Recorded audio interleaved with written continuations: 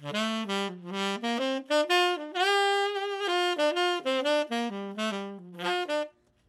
everyone, thanks for tuning in. I'm Elise Mullen, host of this week's episode of Bookmarked and Dogeared, a podcast about writing and creativity.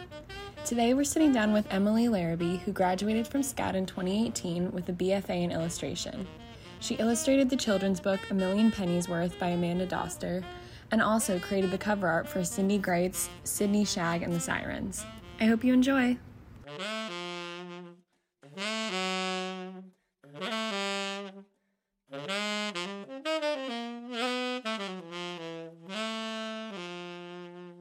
How would you describe your artistic style? It's very colorful. It's very kid-friendly. I like playing with a lot of shapes and patterns. I look at a lot of 50s and 60s animation art for a lot of the color. And then I also take a lot of inspiration from Frozen. If you've seen like the rose mailing patterns. Yeah.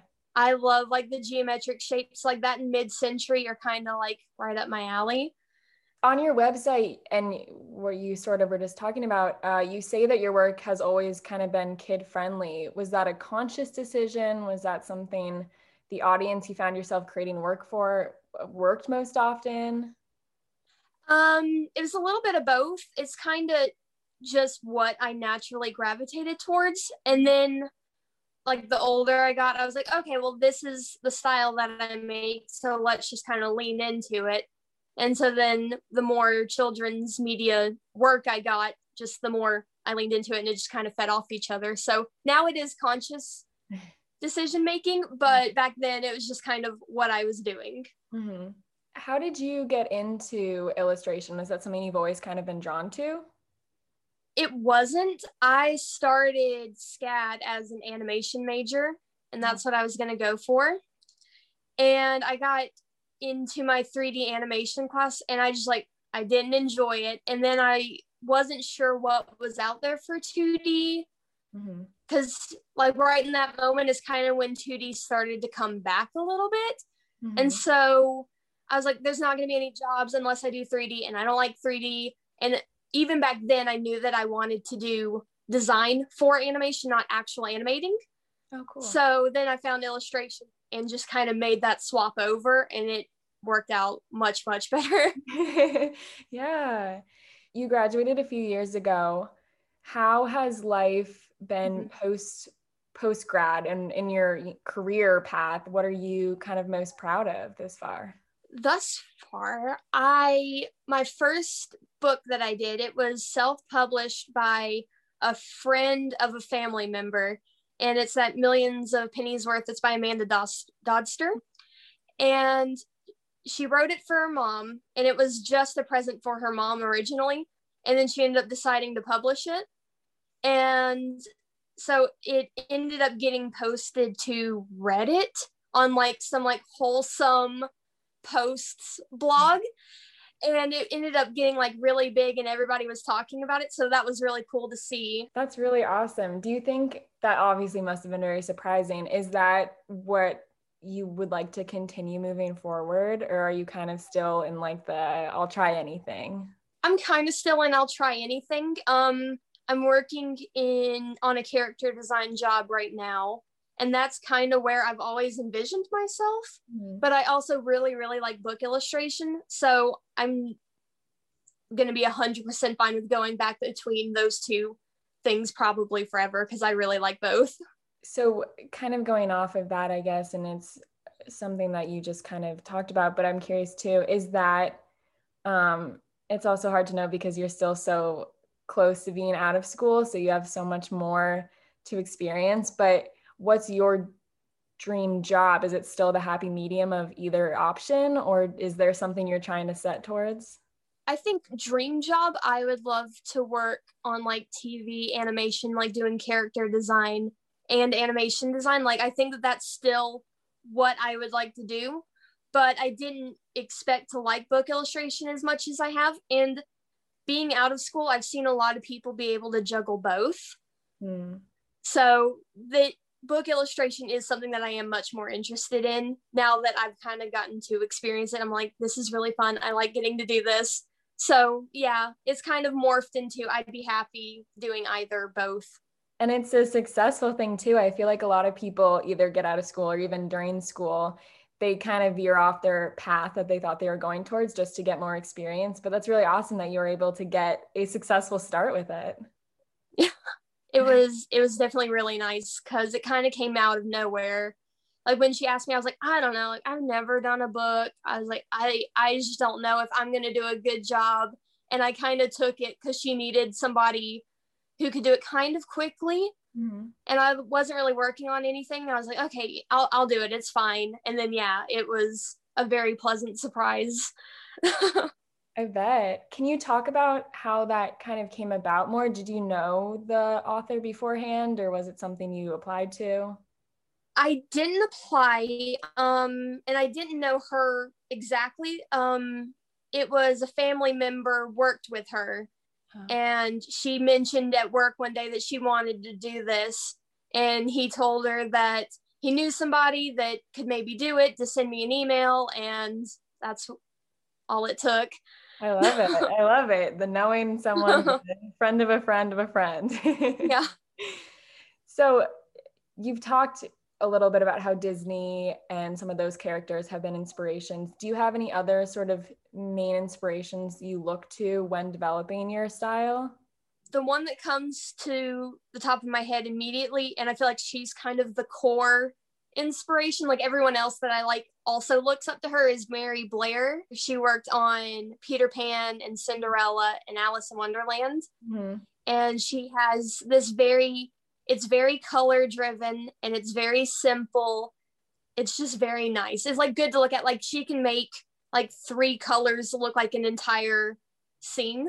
And wow. It's very, very strong design work. So I kind of go back to her immediately. Mm-hmm. And then from there, the ones that I think also look up to her a lot, that I look up to now, are Brittany Lee. She's the one that worked on Frozen, the one that I was telling you. I look at a lot of her work. Mm-hmm. And then Lorelei Beauvais, both her and her sister, believe her name is Nasa Beauvais. Mm-hmm. They both work in animation. They have a lot of those same tendencies of doing a lot of color. Pernille Oram and Liana He. I like both of them a lot. What is your creative process like? Do you have a certain routine when you go to sit down and draw and create something, or is it kind of how you're feeling? It depends. Like I will wake up some days and I know that I need to sit down and draw something. Like even if I'm not feeling particularly motivated a particular week, like I'll get to maybe Wednesday and I haven't done anything the rest of the week. I'm like, I have to sit down and at least put something down. But typically I do either character designs usually or fan art in my spare time when I'm not working on commissions and stuff. Because it's fan art, I'll watch something, I'll be like, oh, I have like an immediate idea, and I'll like draw it while I'm watching it. And then most things go in my sketchbook first in terms of process, and I'll start it there, and then I'll put it into my computer and work on it digitally. Oh, that's cool. Do you have a specific kind of character that's your favorite to draw? I have been told that I draw lots and lots of pretty girls. And that I have to work on it. So I guess that they are my favorite. Yeah. Yeah. So you also said that you work primarily with Photoshop. Have you always kind of been drawn more towards digital art? Is that something that's come up later? I wasn't before school, like going to SCAD. I hadn't even tried it before. And then I got one of the tablets, but the ones that you like hook up to your computer and you can't see what you're drawing. And I was getting like so disoriented, and I was like, I don't think I like Photoshop. I was like, I don't know if I'm going to work in that a lot. And I went to school and that's all they were teaching. I was like, oh, okay. Then I got a Surface Pro, and it was one where I could get Photoshop on there and draw directly on the surface. And that's kind of when I took to it. I didn't like it before that, but like once it kind of was working as a piece of paper, it was much, much easier to get used to. And now it's just about all I use, at least in like personal. So talking about how you kind of came into SCAD as an animation major and then became an illustration major, what do you see, if you saw any kind of similarities between animation and illustration, and what do you think are the biggest differences that you've learned? The biggest difference is in illustration, you have to get the entire story across in like a single image, and it has to be from the colors you choose, from the composition, and you have to get all of that in a still single image. Whereas animation, you can really go in a little bit deeper, and you have a lot more space and time to get that story across. Like, you can do it in the acting, and you can do it in like the voice that you choose and like the poses you put them in. I mean, I imagine that if you are in an illustration situation where you have to get everything out in the one place versus the animation, do you kind of like that challenge to it? Or do you sometimes wish like, oh, I wish I could be a little bit easier and tell a story through a couple different series of events? I go back and forth. It depends usually on how successful my illustration is. Like, when I get it right, I'm like, yes, I'm like, this is so much better. And then when I mess it up, I'm like, I wish I had like 7 other panels that I could really. Yeah, I can imagine. How do you think that this past, year and a half, however long it's been in this, crazy pandemic time, did that affect your work? It did. And I think it honestly affected it a little bit more positively. It gave me, because I worked at a movie theater. And so, of course, I was out of a job. Yeah. And it just gave me a lot of time to work on my own style and my portfolio. And then it gave me a lot of time almost to go on social media, which sounds really bad, but I was able to kind of get in touch with more and more people and get more and more work out there.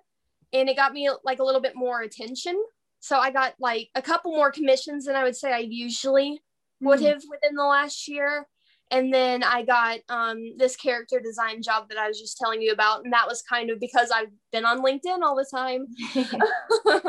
Yeah, that's really refreshing to hear, because I think a lot of people I like to ask this question to almost everyone, because I think as creatives, I found it to be really challenging in just kind of feeling stuck in it's so hard to create. It's so, like, why would I want to go and sit down and do this when everything else is so loud that's going on outside? That's refreshing that you were able to find some clarity with it. Part of it was, while it has been stressful, I've been trying to look at it as, well, look at how much time I have. Look at all this stuff that I can accomplish in this time. So you also are a freelance artist. Can you maybe talk about some of the things you've learned since graduating about the world of freelance and everything about that? Super stressful. Don't let it get to you too much. And then kind of going back to what I was just saying is, if you don't have any work going on right now, I would spend time looking through Instagram and trying to like familiarize yourself with people. Because listen, so much of it has just come from posting a lot. Like, a lot of my commissions come from Instagram followers. Oh, wow. And it's like personal like portraits that they want done. Yeah. So a lot of them will come to me and I can do work for them. And then the character design job I have just came from a girl on LinkedIn. She was like, hey, we're looking for people. Shoot me an email. And I would also say, like, don't be afraid to kind of be like a pain. And sometimes they'll email me back and say, we're not looking for anybody. Or they'll say, I looked at it, it's good, and it hasn't done a ton, but it gets your name out in front of people and you just don't know what's going to happen. Yeah. Yeah, especially in such a digital world. I think that's really awesome that you're kind of making that a priority especially if that's where you're getting a lot of commissions. That's awesome.